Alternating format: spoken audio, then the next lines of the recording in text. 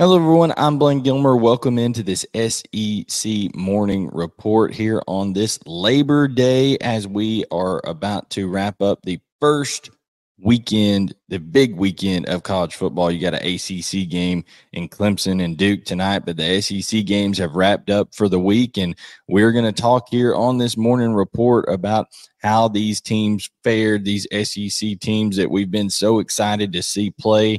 But the question is, what, if anything, did we really learn from week one of some of these teams? A few of them, three of them, we really learned a lot about. SEC teams that went outside of the conference and played in marquee games. That would be LSU, Florida, and South Carolina. LSU, of course, goes against Florida State and was doing everything they needed to do kind of early on. Didn't take advantage of some red zone opportunities, ended up getting blown out at the end by Florida State. Not what a lot of people expected. I thought LSU would win a close one, and man, did that offensive line not come to play. The same thing for South Carolina. No offensive line play. Spencer Rattler, Jaden Daniels, and Graham Mertz, all three of them. Florida, same thing against Utah. All three of those quarterbacks did some really good things and got absolutely zero help. When you want to be successful in the SEC or leaving the SEC, going out and facing top-tier competition, which, listen, North Carolina, Utah, Florida State, all good football teams this year, you cannot have just putrid offensive line play like LSU did, like South Carolina did, like Florida did. Florida, South Carolina, LSU could not run the football when it comes to their running backs, at least. Jaden Daniels had some success running the football for LSU at times against Florida State and just showed really the kind of athlete that he is. I mean, he did everything for LSU in that first half, was completing passes, was going through his progressions, things of that nature, but he was on the run the entire night. And when you look at it, the running back production for all three of those teams, Florida, LSU, South Carolina, just not there. Overall, Florida has 13 yards rushing. Yes, that does include sacks, but you look at the night for Trevor Etienne, 7 carries, 25 yards. That's 3.6 yards per carry when you're not including the sack yardage to Graham Mertz, who was 8 carries for 29 yards, including the sacks, and then Montrell Johnson, 3 carries, 6 yards. Not going to get it done for a Florida team that has zero weapons on the outside that you can be relied upon to win matchups one-on-one. Florida does not have that. That is not the MO of this football team. They have to be able to run the football. LSU against Florida State, they could not get anything going run game-wise outside of Jaden Daniels. They just absolutely did not get any production from those backs. Let's look right here. Josh Williams, 4 carries, 44 yards. The problem was they didn't even try to run him football consistently. He had one nice run there that kind of contributed to that. But Noah Cain, Trey Bradford, they got down inside of the 2-yard line and couldn't punch the ball in. 6-7 attempts early on against Florida State. Not good, not going to cut it. That offensive line, who we thought was going to be really good, coming back with Emory Jones and Will Campbell. Will Campbell, a sophomore on that team, named a captain. They're expecting a lot about all those guys returning up front and just did not get it done. Florida State in the second half decided, hey, we're going to bully you around. Jared Verse and company just absolutely wreaked havoc up there, and they couldn't get a run game going. So Jaden Daniels had to start forcing stuff in that second half, and that is not the way LSU wants to play. And then South Carolina, we knew and said that North Carolina was going to win this game. We picked North Carolina to win, and the main reason was I said, hey, South Carolina does not have any running backs. They do not have a real, quality offensive line. They brought in guys that were from Group of Five and Ivy League and all this kind of stuff, and they're trying to, insert them and think they're going to play at the level they need to play them and develop them, like Dow Loggins is going to, sprinkle some kind of pixie dust and they're going to become, SEC caliber football players. And that's just not how it went for South Carolina. You look at these numbers, DeCarrion Joyner, 12 carries, 23 yards. That's 1.9 per carry. Juju McDowell, 5 carries, -1 yards. Spencer Rattler, got sacked 9 times, and the miracle that he only had -22 yards. So it tells you what he was able to do. He's elusive. He went 30 of 39 for 353. Didn't have a touchdown on that, but he didn't throw an interception either. So I'm just telling you, before you go and blame Spencer Rattler, Jaden Daniels, or Graham Mertz for your team's loss, if you're an LSU fan, a Florida fan, or a South Carolina fan, don't, because it starts with those guys up front, and they were horrendous. So we learned that the SEC did not wave its flag proudly against 2 ACC teams and a Pac-12 team that is a future Big 12 team in Utah. They went outside the conference and got punked. So now, turning the page to week 2, Alabama is going to have a chance to kind of hold the banner up against a Big 12 team that's coming in to be an SEC team in Texas. And speaking of Alabama, I would say Alabama falls into the same category with the following teams that kind of went out and did their thing this weekend: Alabama, Georgia, Kentucky, Missouri, and Tennessee. So Alabama, Georgia, Kentucky, Missouri, and Tennessee all played really, really well defensively, showed elite talent on that side of the ball, stopped the run, were just flying all over the place, and played a brand of football that allows you to start a little bit slower on offense, because all of them did. Listen, there were times where there was some miscues by either the quarterback or receivers or things like that for the different teams that I just mentioned there. I think Jalen Milroe probably played the best of any of the quarterbacks out of those 5 teams. People are going to say, well, look at Joe Milton's stats and look at Carson Beck's stats. They ended up having good games. There's a difference between compiling good stats against inferior competition and really playing the quarterback position well. Okay, here's what Joe Milton and Carson Beck both did. They understand their team system. They're able to navigate their team in and out of good situations. They are able to go through progressions and things of that nature. But at some point, you have to say, what is the standard? And those offenses, whether it was a receiver dropping a football, whether it was the quarterback being too amped up and sailing one on several throws. People want to make out like it's 1 or 2, several throws that both Joe Milton and Carson Beck didn't just have total 100% cohesion with the receivers there, and didn't take enough off of it in Joe Milton's case, or didn't have the communication they needed to have with the receivers in Carson Beck's case. And people are going to realize that, hey, yeah, you can complete 70% of your passes. Carson Beck completed 67, Joe Milton 70, whatever. Okay.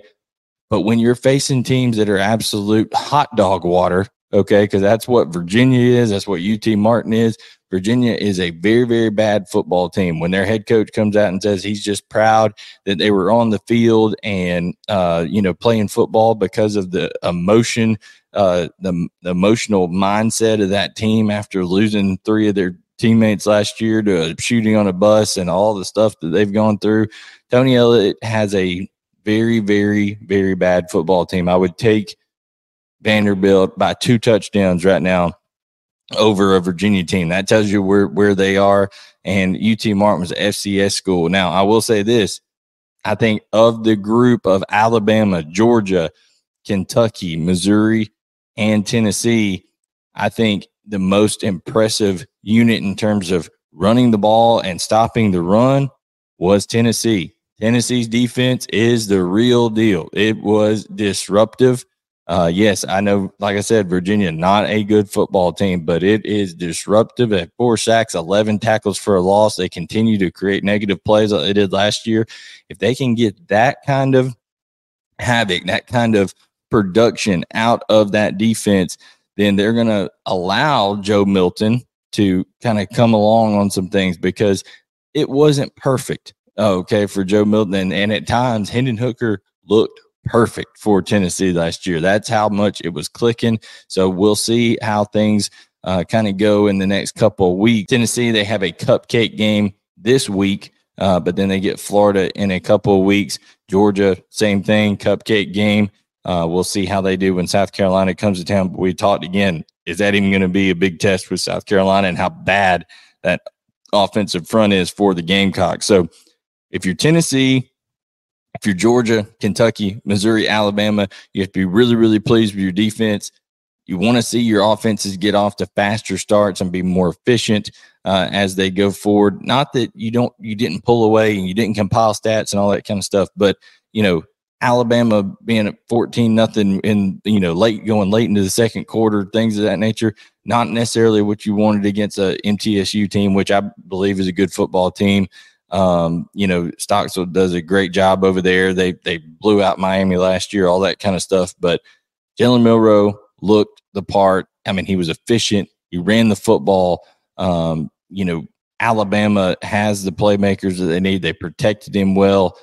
I think Alabama's got to overall be really pleased week one. And now they're about to find out. They're about to find out what they're going to look like with Texas coming to town. I think Alabama is, primed to win that football game and may even dominate Texas because of Jalen Milroe. I think he's an exciting player. I think they're not asking him to do more than he needs to do. And if they can be efficient running the football, which all these teams were early on, then that's what you need. Now, Georgia, I'll say this about Georgia. Georgia did not look like the number one team in the country. 17-0, well into the third quarter against UT Martin, an FCS school.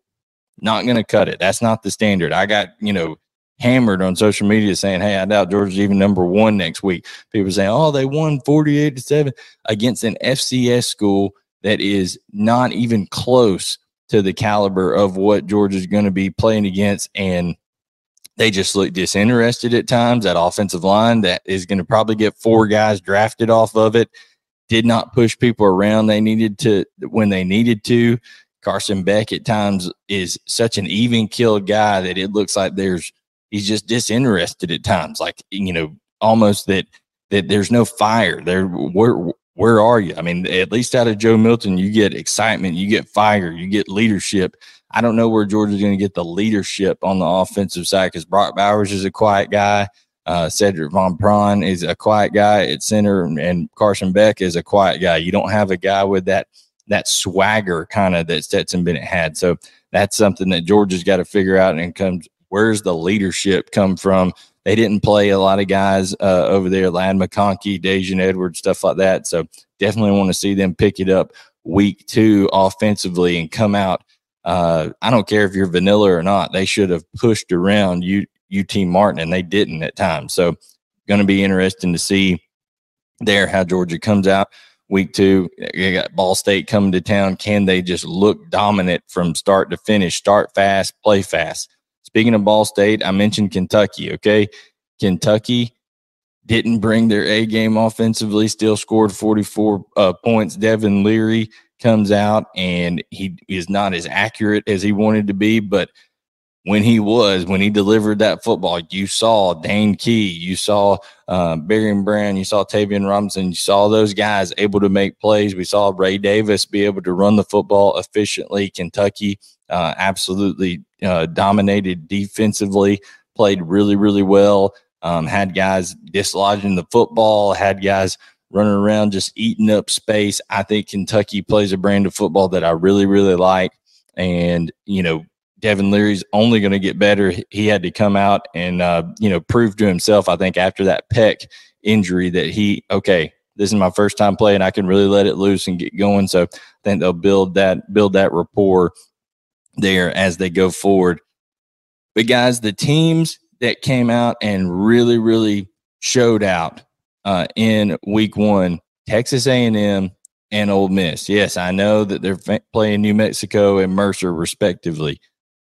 But, man, if Texas A&M and Ole Miss can get the quarterback play that they got out of Connor Wigman and Jackson Dart. Connor Wigman threw for 10.3 yards per attempt. I want you to understand in 2021, I don't even think Texas A&M threw for over 10 yards per attempt, and it only happened twice last year for Texas A&M against Sam Houston State early on, and that was kind of just because something happened late, they felt like they needed to show some dominance late because they looked awful at the beginning of that game last year. Haynes King at quarterback, all that kind of stuff.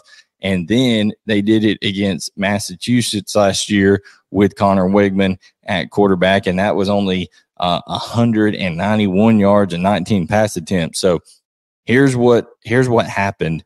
Texas A&M has weapons, and Bobby Petrino was calling up some shots, and they were throwing it up to 6'5", 200-pound wide receiver Noah Thomas, who had 3 touchdowns on the day. Nobody even talks about a whole lot. But if Connor Wigman is confidently going through progressions, pushing the ball down the field with what Texas A&M has on the defensive side of the ball that is going to just absolutely stifle opponents and the overall athleticism that Texas A&M has on that roster. If Connor Wigman is that guy, then Texas A&M has a chance to be a really, really special football team.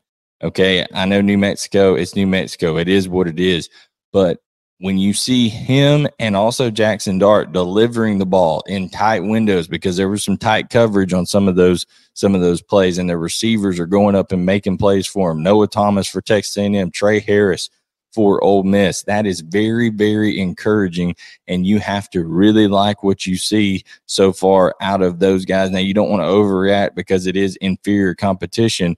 I would be more concerned if you're a team, honestly, like Georgia, who just played disinterested and didn't go out and beat up on inferior competition. Texas A&M and Ole Miss just did what they were supposed to do, but that was an uncommon deal. You had Missouri, who didn't. They just kind of played with their food with South Dakota State over there, or with South Dakota. They just didn't go about business in a manner that was thoroughly impressive offensively, but they played really, really good defensively. So did Kentucky, so did Alabama, so did Tennessee. So what we need to see is these offenses start faster for those teams, Alabama, Georgia, Kentucky, Missouri, Tennessee, like Texas A&M did and like Ole Miss did, because it was impressive. Jackson Dart, many people question, okay, you brought Spencer Sanders in. How's that going to go? Things like that. Jackson Dart laid claim to that starting position going forward. And now we're going to learn, just like we talked about with Alabama, we're going to learn a lot about Ole Miss in week 2, because coming up, it's going to be a heck of a quarterback matchup with Jackson Dart and Michael Pratt of Tulane. Michael Pratt is a guy who has played lights out for Willie Fritz and company. Now, Ole Miss has to go to New Orleans. They go down there to Tulane. So that's going to be a top 25 matchup, a exciting game. Alabama, Texas, an exciting game, an exciting matchup. But overall, guys, I think the things that we learned this week is LSU, South Carolina, and Florida got punked up front. Absolutely did not play well on the offensive line. Alabama, Georgia, Kentucky, Missouri, Tennessee, all just kind of played with their food at times and didn't have as consistent of performances as they would like, whether it was, receivers at times, quarterback at times, offensive line at times, different things. But if Tennessee has that kind of disruptive front and can really run the football the way that they did, so impressive with Jalen Wright, then watch out, because it's going to allow everything else to come into place there. I think you're going to see more consistent quarterback play from Georgia, Kentucky, and Missouri going into week 2. So, guys, I'm excited. The morning report is the SEC did not hold the banner against ACC and Pac-12 teams this week. We'll see how the big out-of-conference games go as Texas A&M goes on the road to Miami. Texas comes to Tuscaloosa to take on Alabama. And then, like we said, Ole Miss goes and plays a team that went to the New Year's Six bowl games in Tulane that is really, really a resurgent program under Willie Fritz. So a lot of exciting games to watch in week 2. We'll have all your predictions and breakdowns right here. This has been your SEC Morning Report.